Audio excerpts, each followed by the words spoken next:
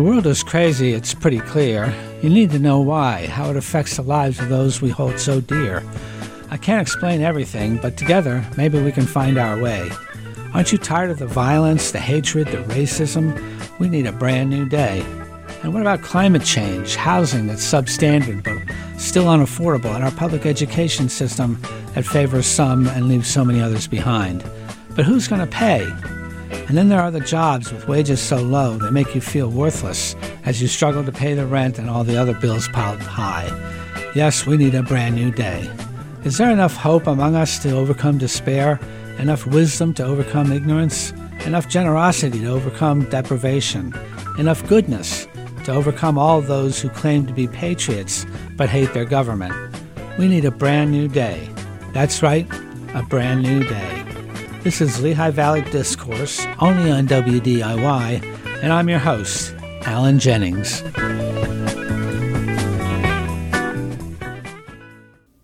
That would be me. The good folks at WDIY have been reorganizing the public affairs elements in an effort to broaden the voices you hear. The old-timers like me are splitting our time. So I'll be on from 6 to 6:30 p.m. on the second Thursday, making room for Hassan Batz, a very interesting activist and top guy at Promise Neighborhood, and has been on my show before. Those of you who are listeners for some time, you would have heard Hassan on his fascinating interview with me a couple of years ago. I'll still be doing an interview format, but it'll be different. I hope good different, not bad different. I'll have about 25 minutes for the interviews, and then I'll end the show with my, quote, final thoughts, end quote. Those thoughts will be current, relevant, and from something of an inside perspective, and they will usually be rants. I'll mostly rant about how screwed up the world is, and man, it took a major turn for the worse late last week. So stick around for the end. We'll get into it.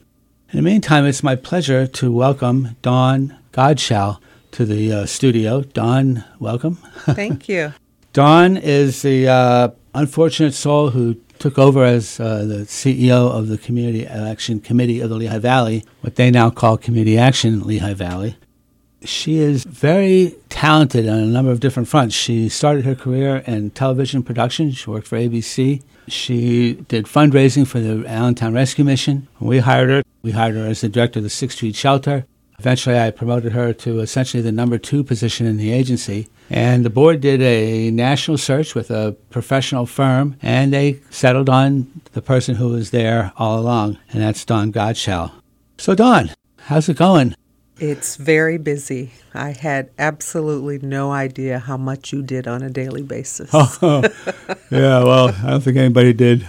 Go ahead, I'm sorry. No, it's wonderful. People have been very embracing. They have been very welcoming, and I really appreciate that. Our donors have, called me. If I hadn't gotten to them first, they've called me and wanted to meet, and again, just very gracious and kind, and it's been wonderful.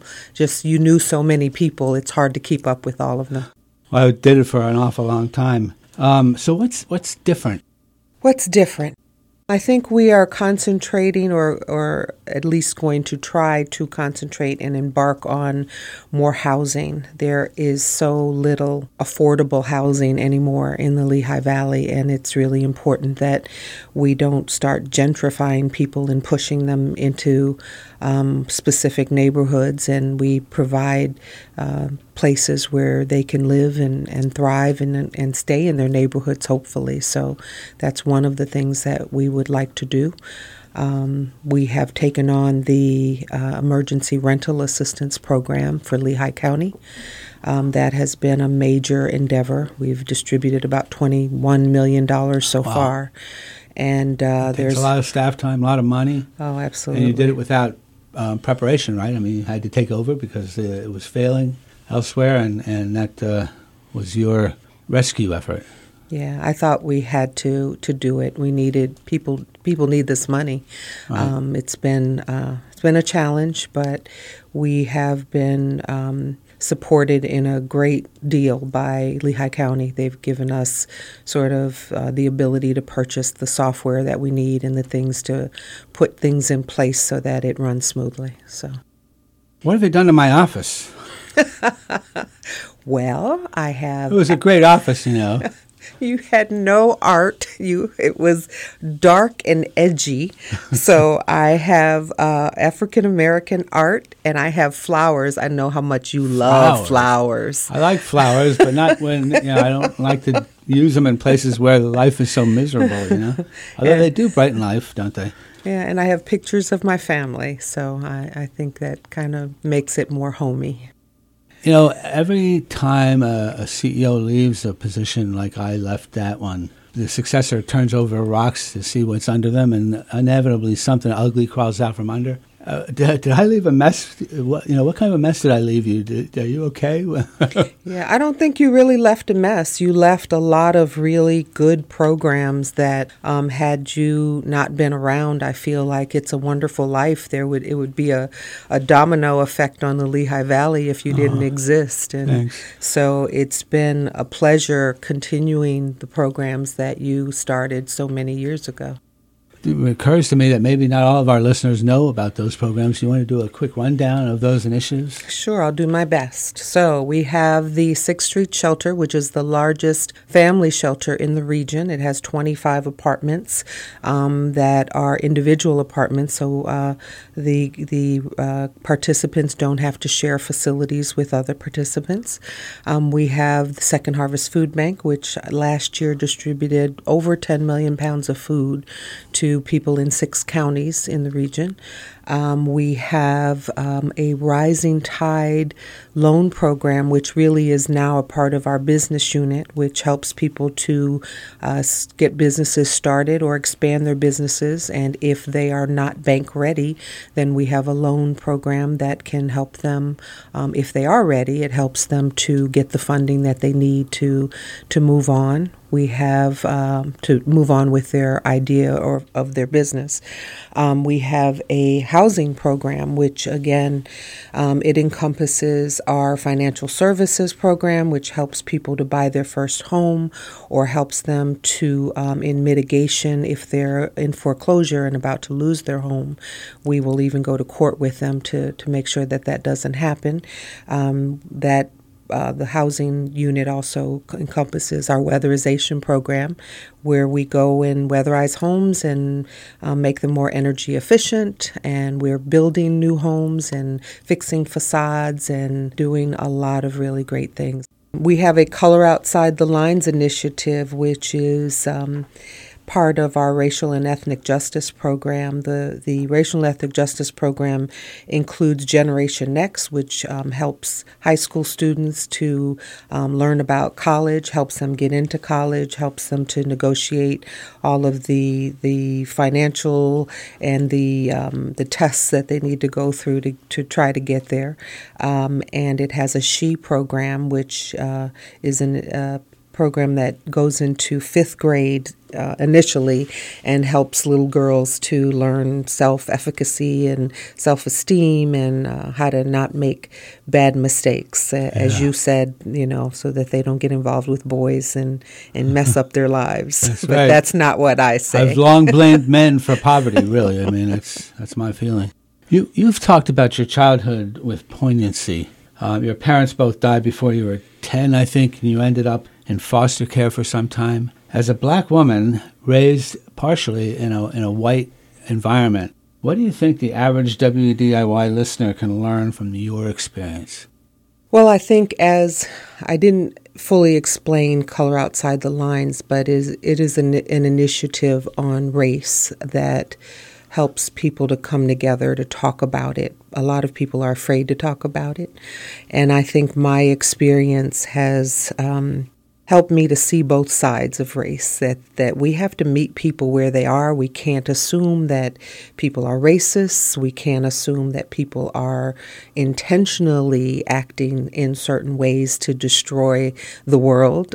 We have to find out what they know and where they came from and what they experienced, just like I have experienced, being treated improperly by both sides, being half black and half white. I have not been necessarily accepted growing up by my own, perceived half of my blackness or the white side of me.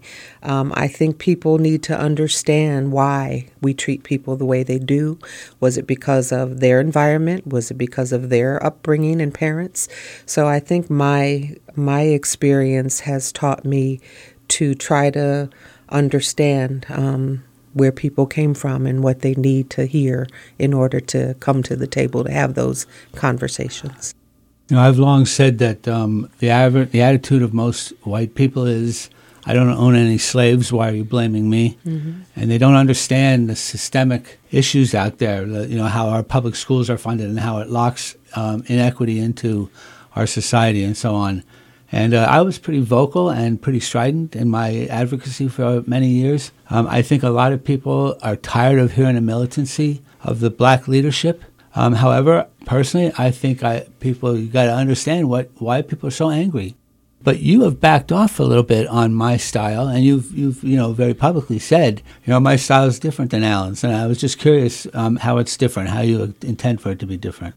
Well, I want to have real conversations. I think your style was to almost point fingers, tell people this is where you're wrong, and you better get it together. Okay, you did. I'm trying to be, kind. Diplomatic. Yeah. And my style is more, I don't necessarily agree with the way you're doing it. Not you and people in general. Let's talk about why we have our differences and why you feel the way you do.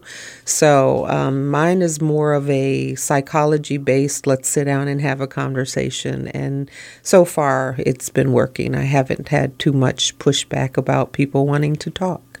You are listening to the Jennings Report, part of Lehigh Valley Discourse on WDIY.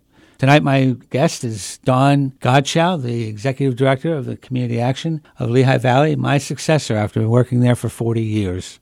So what have you got planned for your next year? Well, in addition to distributing the rest of almost $30 million of ERAP funding for rental assistance, we really want to work with the counties, the cities, to do a lot more housing. As I said, the affordable housing that needs to happen so that people can have places to live. And some of our programs are struggling a little bit. But we certainly can always use the support of people who believe in certain causes. So if people want to help food insecurity, I would certainly recommend that they get involved with our Second Harvest Food Bank. If their cause is homelessness, definitely, call us and help, get involved in the 6th Street Shelter. We have so many different initiatives. If they're trying to, see how we can help build the economy, then our Rising Tide program is certainly something we could use brain and financial power in.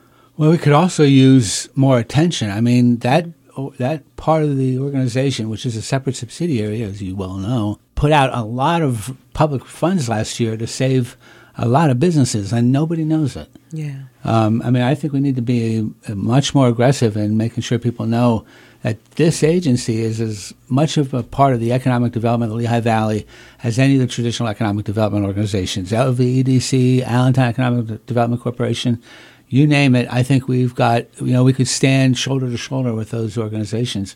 I'm sorry I keep using the first person and saying we. I apologize for that. I'm still trying to break that habit. But, not enough people know about the things that you're doing. Yeah, I think more so with our business unit, we're struggling to find people who want to open businesses now. I think people have gotten afraid after COVID. They saw so many businesses shut down that they're not quite sure if they can do it. And we have an entire unit that can help them from their idea to creating a business plan to getting them to know more about the fiduciary responsibilities of owning a business, marketing, and we can help them through that. We want to grow the businesses in the Lehigh Valley. So we're really looking for people who want to get started, and we can certainly help them do that. So how has this disastrous pandemic affected community action? Yeah, it's affected us in a lot of different ways. There are fewer people who want to come out of their homes still. People are Zooming themselves to death. I'm on Zoom meetings from the time I get to work to the time that I leave. At least it saves you commuting costs. You don't have to, Yeah. take the drive. It does do that, but it also makes people work harder because you don't have to take the drive, so you just take more meetings. Yeah. So I think I interrupted you when you were talking about what your plans are for this year ahead. We're still trying to make sure that our existing programs are stabilized. Shore them up, yeah. And once they're shored up more and we're not experiencing, turnover in staff, we can continue to make the ones that need to grow stronger. We want to see more people buy homes. Our first-time home buyers program is still in existence. We want people to take our classes and to, not be afraid to branch out into. That's the only way to build wealth. And buying a home is the best way for low to moderate income people to build wealth. I always have called a mortgage the gateway drug to creating wealth. Mm-hmm. If you have a house, it's the best way for a regular person to get some equity, and then you can borrow against that equity. You can send your kids to college. You can start a business. You can buy a bigger house. Absolutely. And historically, our people have been locked out of those opportunities. And what Community Action has done is kick those doors open and change we changed the complexion. You changed the complexion of home ownership in Lehigh Valley over the last 20 years or so. No, you changed that in 2008 when you lobbied to change the what was going on in the mortgage industry. Things were failing, and you were a huge advocate to fight for what was happening, and that has helped us to be where we are today.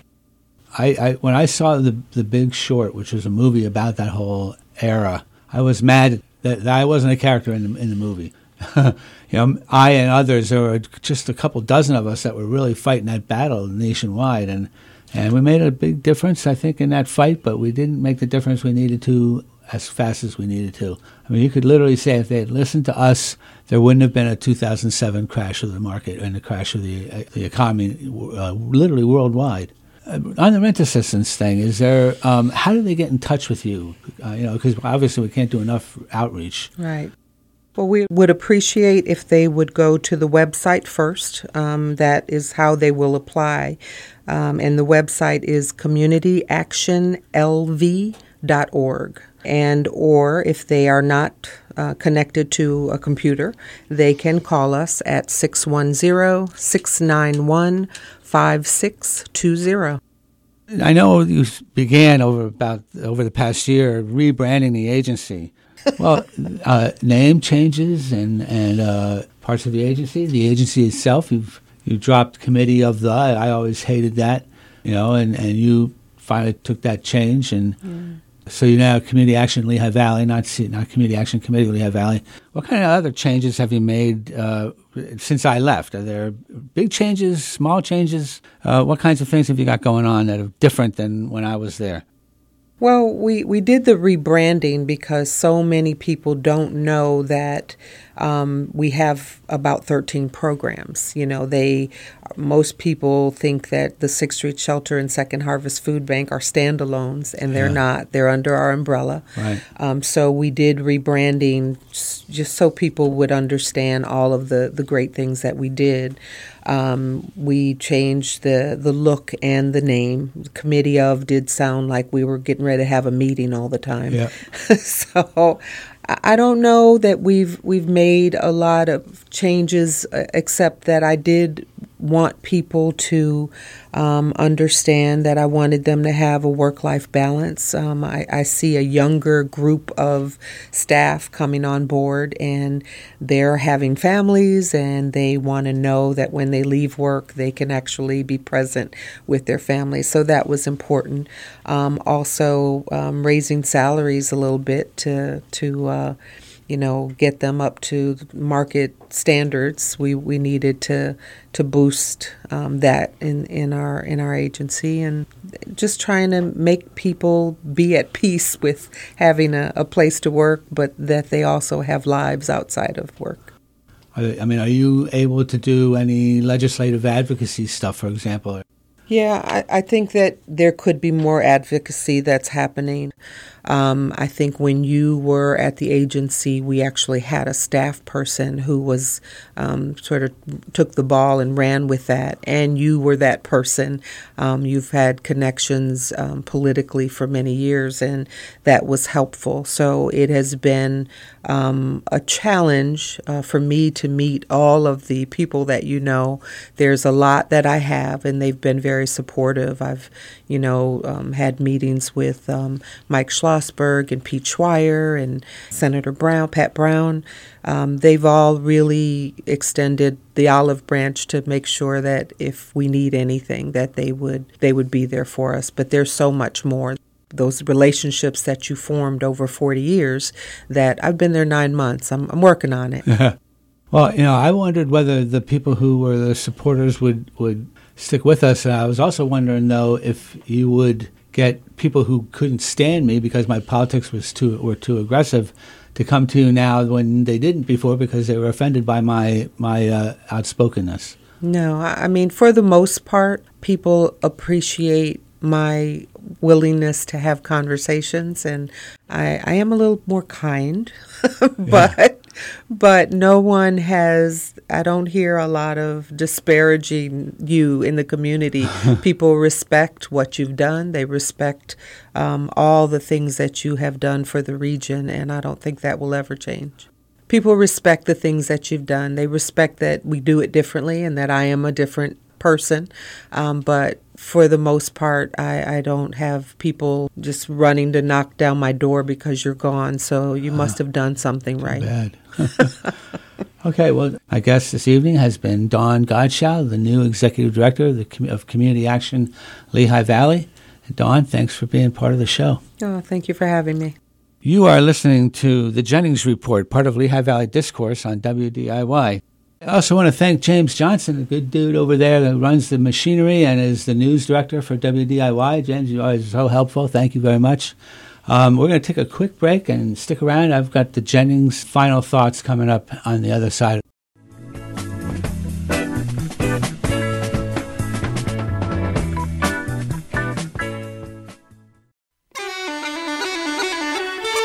Celtic Fair, a celebration of Celtic music and culture, from its roots in Ireland, Scotland, Wales, Brittany, and Galicia, to its branches in Australia, Cape Breton, Canada, Chicago, New York, Philadelphia, and the Lehigh Valley. Music, interviews, and a weekly culture calendar, every Thursday from 7 to 9, here on WDIY.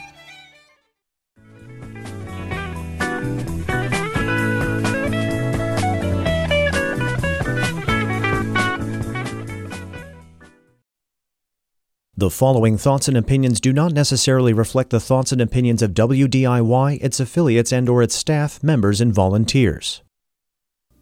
Welcome back. I'm Alan Jennings. This is the Jennings Report on WDIY, and these are my final thoughts. Some of my most reasonable friends in the Republican side say they think both sides of the political spectrum are guilty of hyperbole and the divisiveness that is tearing this country apart. Ready, folks? I agree. The left is guilty of a sort of do-gooder snobbery, self-righteousness. When we buy hybrids or electric cars, we want you to know we are paying a higher price to improve your world as well as ours. When we wear masks, we look at maskless you with scorn. Fair enough. So yes, we both might be to blame, but the blame is not equally shared, and to suggest otherwise is, well, a big fat lie. In fact, their leader is an inveterate liar. They not only lie, they cheat. Take, for example, Trump's call to the Georgia elections chief, a fellow Republican. How did we get here? Ronald Reagan. That's right, Ronald Reagan.